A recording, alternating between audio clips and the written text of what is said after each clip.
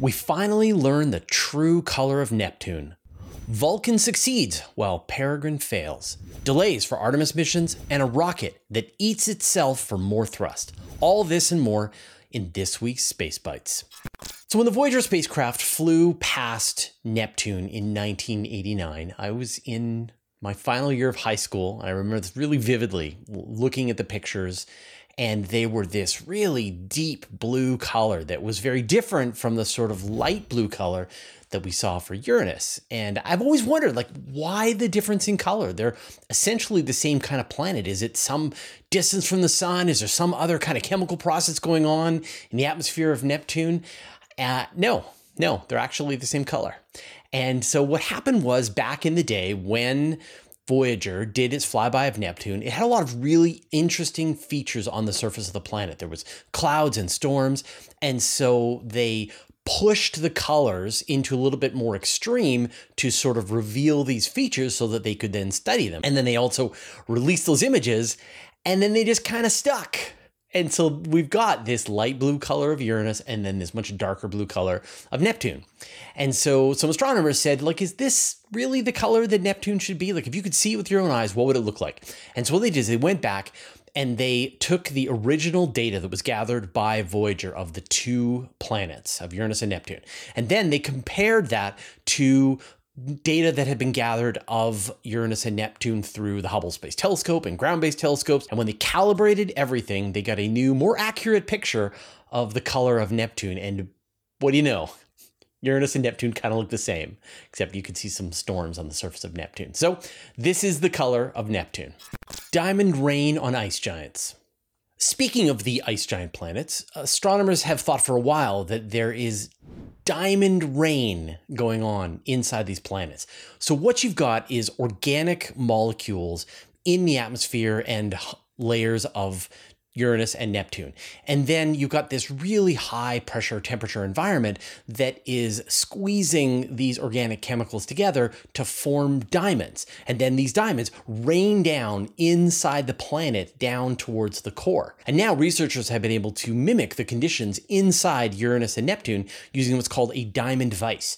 And so they generate the enormous pressure and temperature, and then they have the chemicals that you would find inside these planets, and they were able to create these diamonds. And so they get a much better sense of what's going on inside these planets. And what they found is, in fact, these things probably form at lower temperatures and lower pressures than they had originally thought. And so that means that they're higher up, and so they fall longer. So more diamond rain. I'm not sure exactly how far deep into the planet you'd have to go to actually see the beginning of the diamond rain. And so one idea is that this movement of these diamonds inside the planet is actually affecting the magnetosphere of Uranus and Neptune. And so maybe by measuring the magnetosphere of those two worlds, you might be able to detect and map the presence of those diamonds inside the planets. All right, we've got some good news and then some bad news. So the good news is that the United Launch Alliance Vulcan rocket finally lifted off for the first time. And this has been a long time coming. Back in 2014, ULA announced that they were building their next generation rocket. And it was going to be a competitor to the Falcon 9, which is pushing this idea of reusability. And so instead of trying to reuse the first stage booster, they're essentially looking at what are the most expensive parts of the rocket. Let's reuse them step by step. And so, for example, originally they were planning to catch the engines with a helicopter, and then later on they changed their idea to use an inflatable aeroshell that will land the engines in the ocean and they can retrieve them. So we finally got a first test of the Vulcan rocket on January 8th, and it worked perfectly. It lifted off, it hit its exact trajectory that it was trying to go for. Now, it didn't test any of those reusable components yet. This is just does the rocket work? The reusable parts come next. But that was all great. Now, if you want to learn more about the Vulcan rocket, I've got a cool interview with Tori Bruno, who is the CEO of United Launch Alliance, and he talks a lot about sort of the plans for Vulcan and sort of looking into the future. And so now here we are. Time for the bad news, and that's the payload. So on board the Vulcan rocket was an Astrobotic Peregrine lander. And this is a private commercial lunar lander, and it's carrying a whole bunch of payloads. You've got some NASA payloads on board. There were some private payloads on board. And almost immediately we saw that there were some problems with the lander. It was trying to reorient itself towards the sun. It wasn't able to do that. And over the next few hours, we learned that it was leaking propellant.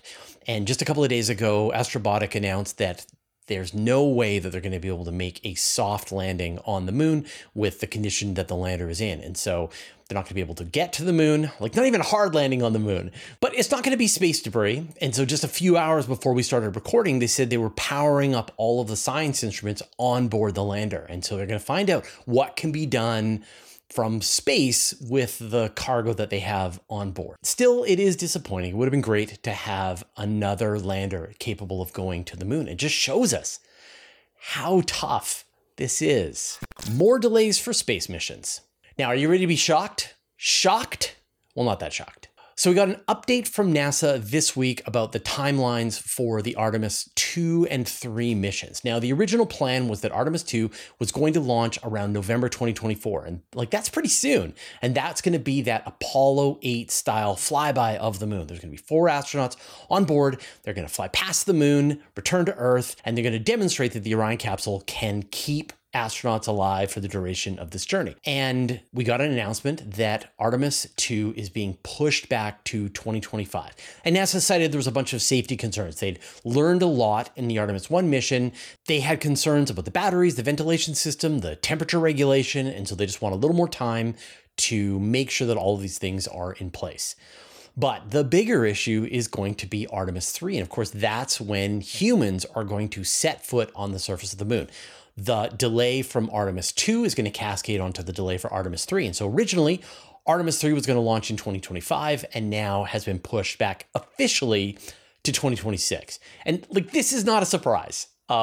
We were all expecting that these were going to be delayed. It's a brand new technology with the capsule, with the Space Launch System, and then, of course, the lunar lander that's going to be provided by SpaceX. And we're still waiting for that successful test of Starship, not to mention the test of cryogenic propulsion transfer, not to mention building the moon version of Starship that can land astronauts on the surface of the moon. So it's not surprising that they're pushing the timeline back. Hopefully, this is the last time they're going to push it back. But really, at this point, all eyes are going to be on SpaceX to successfully launch Starship and demonstrate its reusability, to demonstrate space-based refueling, and to demonstrate landing on the moon. There's a lot to do. And then one other item that's on the critical path are the spacesuits. Those need to be developed and complete in time for the Artemis 3 mission. So there's a lot of pieces that need to come together, and it's not surprising that NASA is expecting it's going to take more time. And we got another delay, this time from the Japanese Space Agency's Martian Moons Exploration spacecraft. And this is the spacecraft that's going to be flying to Phobos. It's going to be collecting a sample and bringing it back to Earth. And originally it was supposed to launch in 2024. And then we got the announcement that they're pushing that launch back to 2026. And the main cause of this delay is with the rocket that they're going to be using, which is the H3. And this was a new rocket that was developed by the Japanese Space Agency. They had a problem with its initial test last year. It was able to launch, but the upper stage failed to operate. It wasn't able to reach its desired altitude.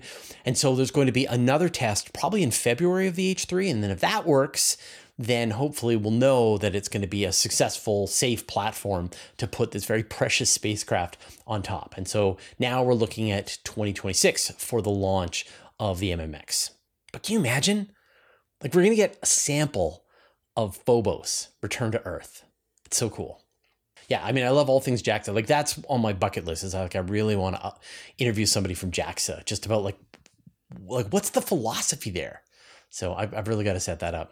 All right, now I'm going to talk about how you can see a rocket launch at the end of this show. So stick around for that. Let's get on with more news.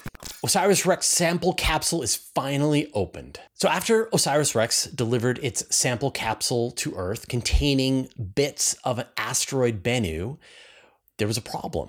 And that was that NASA engineers couldn't get the capsule open. They're able to shake out some of the material and confirm that there is indeed asteroid stuff in there.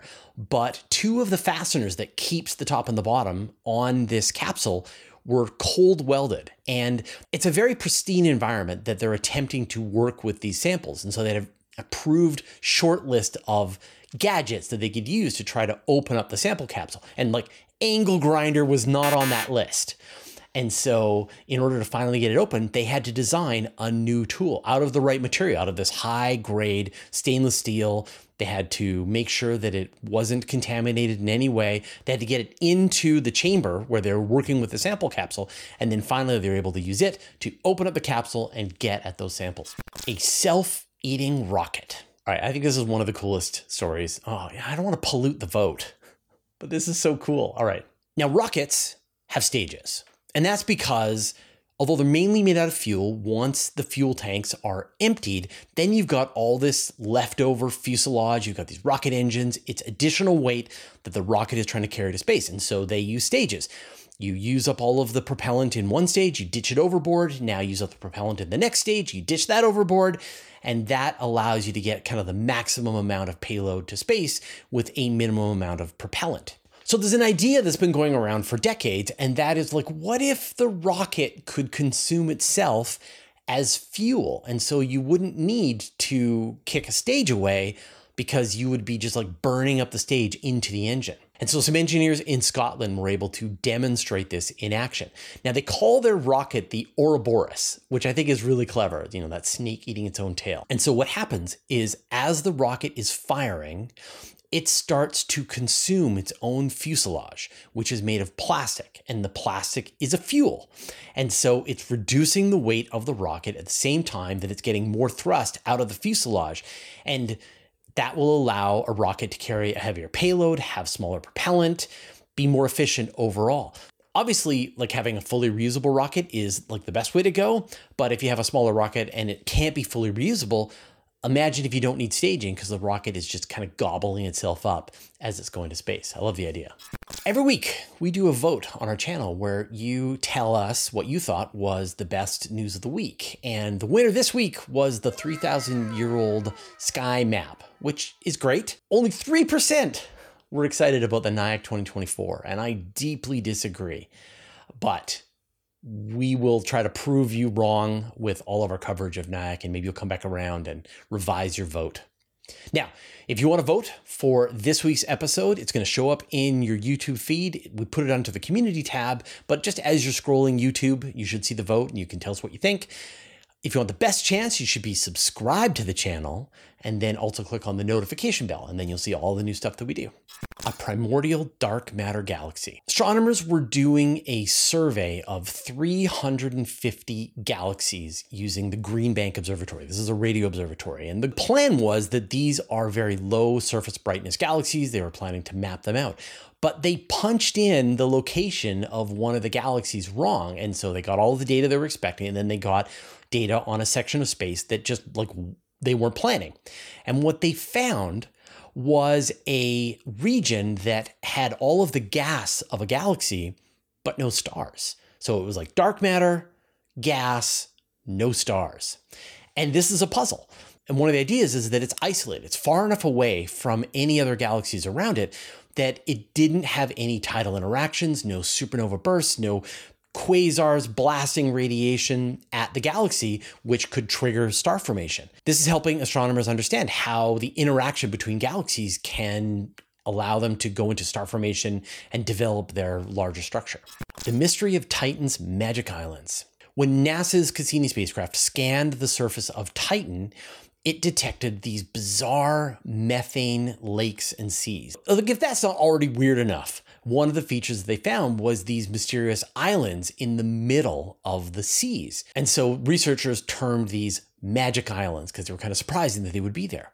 And now a new paper has come out that's trying to explain where these magic islands come from. And so what happens, you've got this really complex chemistry going on in Titan's atmosphere. You've got the presence of methane, you've got nitrogen, you've got sunlight, and you've got all these chemicals interacting. And it's believed that you then get this rain of material down onto the surface of Titan.